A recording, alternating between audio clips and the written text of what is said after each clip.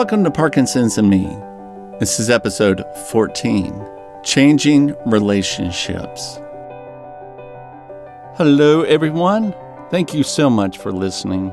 Parkinson's and Me is a podcast and is dedicated to telling the story of one man who was diagnosed with young onset Parkinson's disease not too long ago. That man is me, Daniel, and I'm your host. This is a deeply personal journey that includes my victories and tragedies along the way.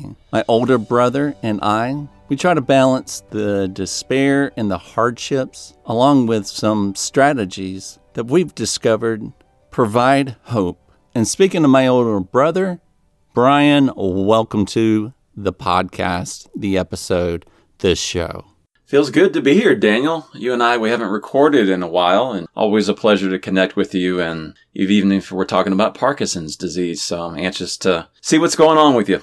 Brian, it's always wonderful connecting with you. You don't have Parkinson's. That's kind of what the show is all about, the outsiders looking in. And we're going to be talking about how Parkinson's changes friendships. And as we typically do on this segment of the podcast, we're going to get an update about what's going on in my brother's world. And Daniel, I'll ask the question, what is going on in your world lately? Something that I discovered by pure coincidence pertains to the constant pain in my hands, the neuropathy. Well, I take the Neupro patch. For those of you that aren't familiar with Neupro, it's a dopamine agonist. So there's carbidopa-levodopa, and there's dopamine agonist, which is a compound that actually activates the dopamine receptors. So a dopamine agonist can work together with carbidopa-levodopa. So you apply this patch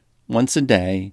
You can think of it as applying a nicotine patch, pumping you full of the dopamine agonist. My normal routine was interrupted, and I forgot to apply the patch for the entire day. And something that was so interesting was, for the first time in a very long time, my hands were not throbbing and hurting. So taking this further, I had a 2 milligram patch. So I was like, well, let me go ahead and try a 2 milligram patch and see what happens. I did this for 2 more days, and the pain in my hands was greatly diminished.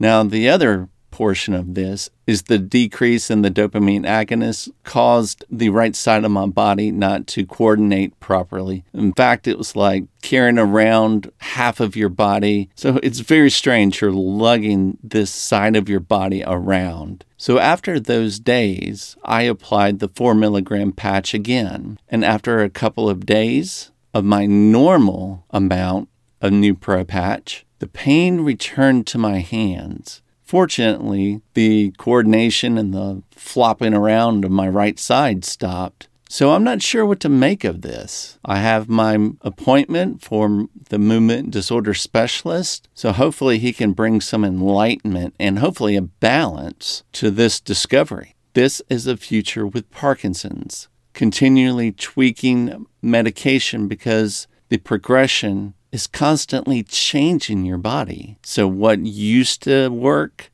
doesn't work anymore. You have to increase some doses while limiting others. So that was a huge discovery for me, and hopefully is an insight to anyone else who has been having the same issue.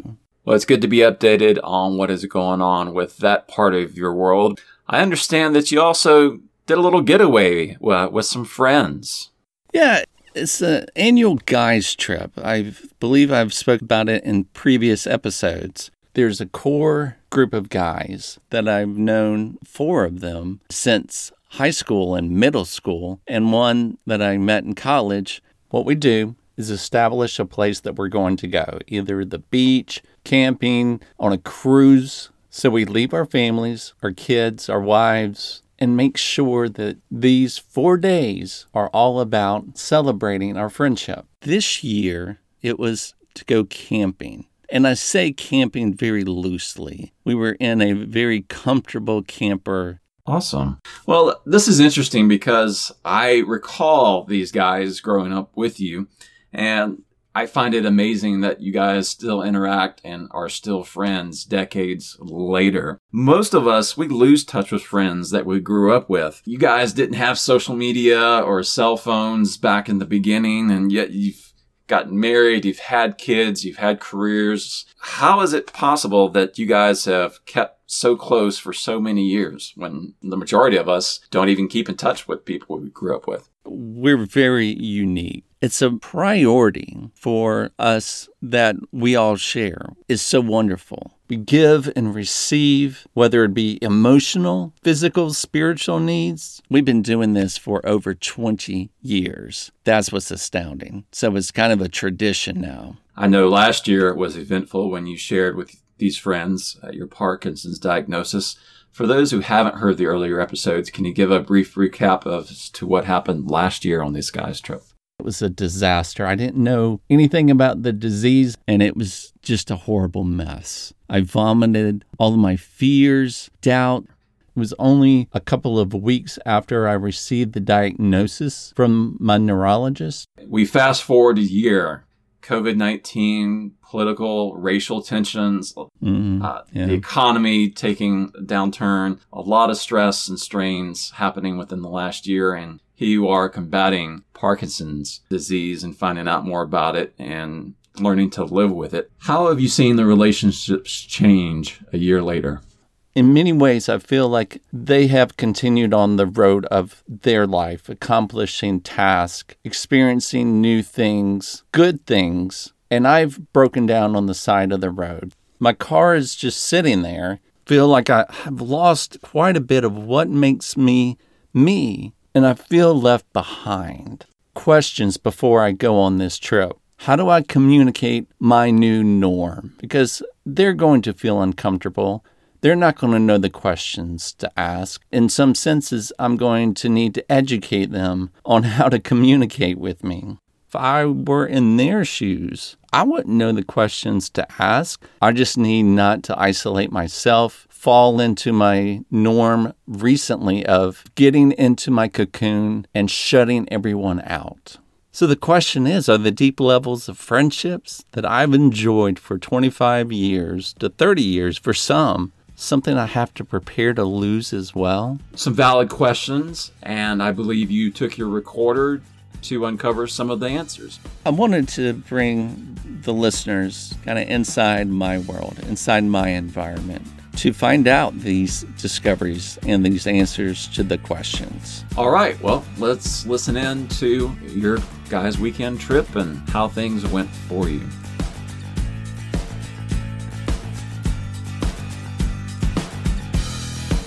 It was great seeing everyone, especially since I've been so isolated. Giving big hugs, being wrapped up in some burly arms, to use jokes that I only bring out once a year, and to talk about guy stuff, not deep-level, gut-wrenching Parkinson's disease stuff. That you buy from the refreshment stand, it looks like a thermal detonator from Return of the Jedi. So like immersive. And then you got Chewie walking around, there's Kylo walking around. That's like Harry Potter for you, him. then. Yeah. It's like you taking a Viagra. It's like me popping. It was a wonderful change of pace, and we did guy stuff. We did fishing. Also at night, we watched violent movies. John Wick and Open Range was the specialties of choice. You the one who killed our friend? That's right. I shot the boy too, and I enjoyed it.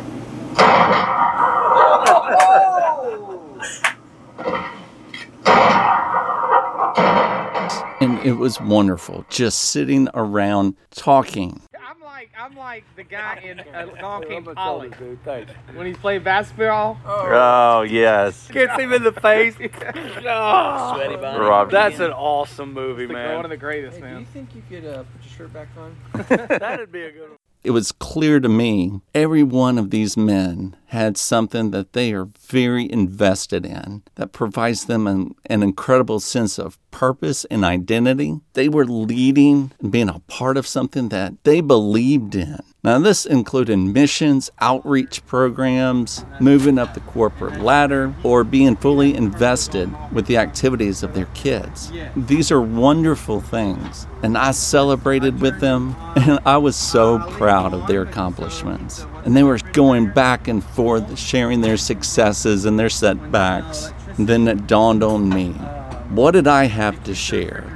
It was a continual reinforcement of my metaphor, my car being broken down, stranded on the side of the road, and being left behind. So I could add this to the conversation. Hey guys, would you like to hear about the life of a man and his family being blown up and shattered apart by Parkinson's?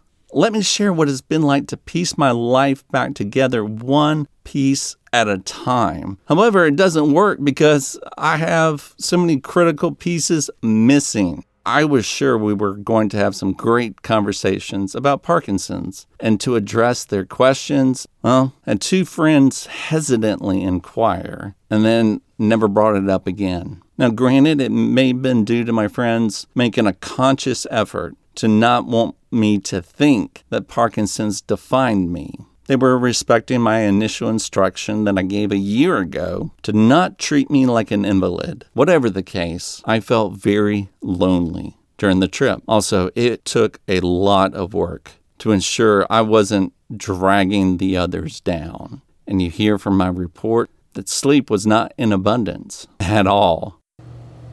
It's morning 2 of the guys' trip so far. I am up very early this morning because I can't sleep. We're all jammed into a camper. That's a very nice camper, I will admit that, but it's cramped, and it doesn't do good for someone who, at the best of times, finds little comfort when he sleeps. So during this time, it has been very challenging, and the symptoms of my Parkinson's have definitely grown more noticeable. With little sleep, this has been tough. This part's been tough. So checking in and being real. Now, being back from the weekend, I recognize now this was a time of me instructing myself of things that I could no longer do, that I couldn't clear the area quick enough because I was going slow. So there's some impatience that I felt. So, hey, I can do it faster was what was implied. So why don't you get out of the way? I can't afford that lifestyle.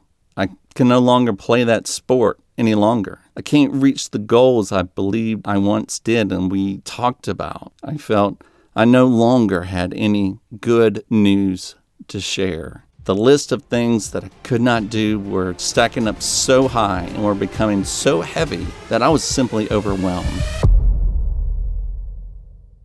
I realized that for the past year, these men, they'd moved forward. What have I been doing? I've been surviving. In many ways, I've been dying. So there was a spark that came to me one afternoon. It was in the camper when all the guys were gone. And I had it for just a moment where that mindset shifted from survival to living. And there's a huge difference between the two. And the things that I could actually still be doing, that I'm not sentenced to merely surviving. It's wonderful getting out of the house and got my mind off of my own issues.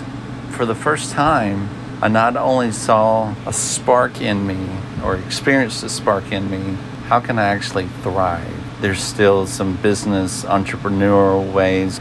I guess a continuation of, all right, how do I keep living? And living, not just surviving. It's interesting and refreshing. My life's not over yet. There's a spark. I'm a big believer in changing my mindset and redefining what I can do. Where do I begin? There's this mountain of can't do's. Well, what I can do is create a list of things that I can actually do. and I can keep them on my phone, so I'll always have it with me. I'm going to add a new thing every day. This will allow me to at least have my list up of things that I can do on a daily basis to remind me.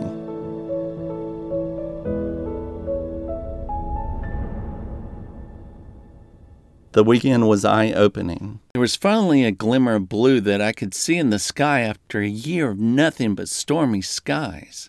I do have value, and I'm still capable of performing tasks that others simply can't do. Regarding my friendships with these men, I have to accept that I may not be able to keep up with them like I used to. And they're just so busy with their own lives and busy with succeeding for their jobs, families, churches, etc. And it's not a bad thing, and I don't blame them. So what I may be able to do is stay close to one or two if they're willing to continue to invest in my life where I'm at now, not where I used to be. Because I am eagerly wanting to invest in their lives. My life has been forever changed by Parkinson's, and I do need those that can accept me as I am now. And for those of you that know someone with Parkinson's, keep asking the questions, even if they're not what you think is the right questions. And it's much better to admit that you don't know the question to ask. And maybe you're that person that has Parkinson's, and you're thinking to yourself, there's no way I can articulate this. I'm not a communicator. And I feel that I'm losing my relationships. Well, I believe the takeaway is we have to keep trying, as clumsy as it may be. But we have to be the ones that communicate to make sure that the door is open for our friends and our loved ones to walk through.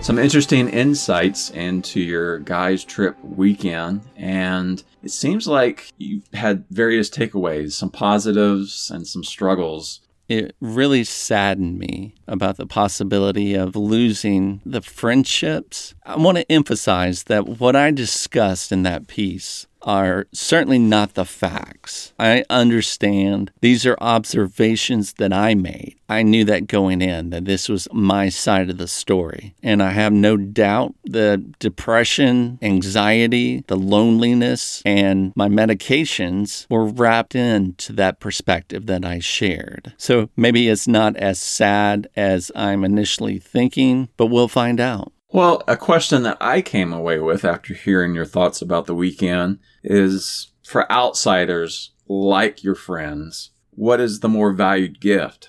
Giving you a weekend to not focus on your illness and make it kind of feel like old times, or just bringing it up in conversations and offering support? That's a really good question. I think it was a huge gift not to think about Parkinson's, to go and have fun. However, I would have liked to have brought it up more, and I feel like I didn't get the chance to do that. I just think it's best that, much like the guys were exchanging what was going on in their lives, that I could include Parkinson's and what's going on with me, and the subject not to be taboo. And I feel like I didn't communicate this well. Chalk it up to a learning experience. So the guys' trip next year is going to have to look different. There's just going to have to be some limitations. That's what a life with someone with Parkinson's has got to understand, and it's up to me to communicate that properly. It seems like for outsiders like myself and your friends and maybe people out in our audience, finding a balance of talking about it but not focusing on it is something that you recommend? A balance looks like where that person that has Parkinson's feels free to discuss what's going on with them and what's happening in their life in regards to Parkinson's. However, for it not to dominate the conversation, as it has a tendency to do, or at least I have a tendency to do that. And for those that don't have Parkinson's, and that person with PD is probably going to try to push you away. That's when it's so important to keep pressing in with a respectful distance at first. Allow them to grieve and go through the process, and then take some risks and move in closer. It just can't be a one-way street on either side. Well, I know it's difficult for outsiders like myself to figure out how to handle situations like that. So we definitely appreciate you sharing your insights into someone who has this disease and some of the things that you need in social encounters, whether it's with family or with friends.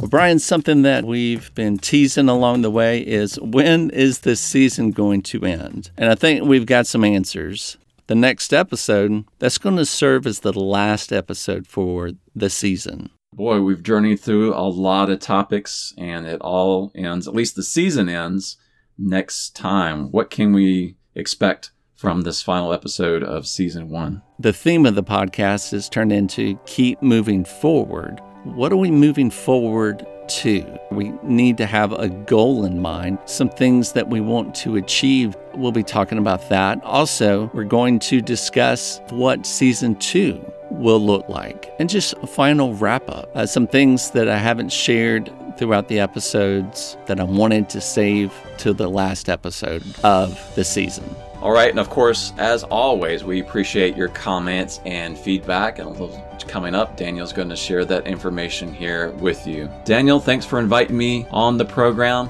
I have enjoyed hearing your insights and thoughts and what's going on in your world.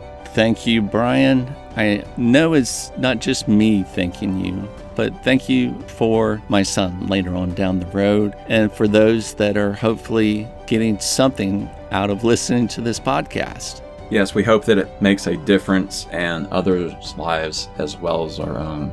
Thank you for listening. We would love to hear from you. If you would like to leave a voice message, then call is 706-873-1656. Or you can email us at parkinsonsandmepodcast@gmail.com. Finally, we would appreciate it if you would give us a 5-star rating on Apple Podcasts, Google Podcasts, Spotify, or wherever you listen to the show. Until next time, keep moving forward.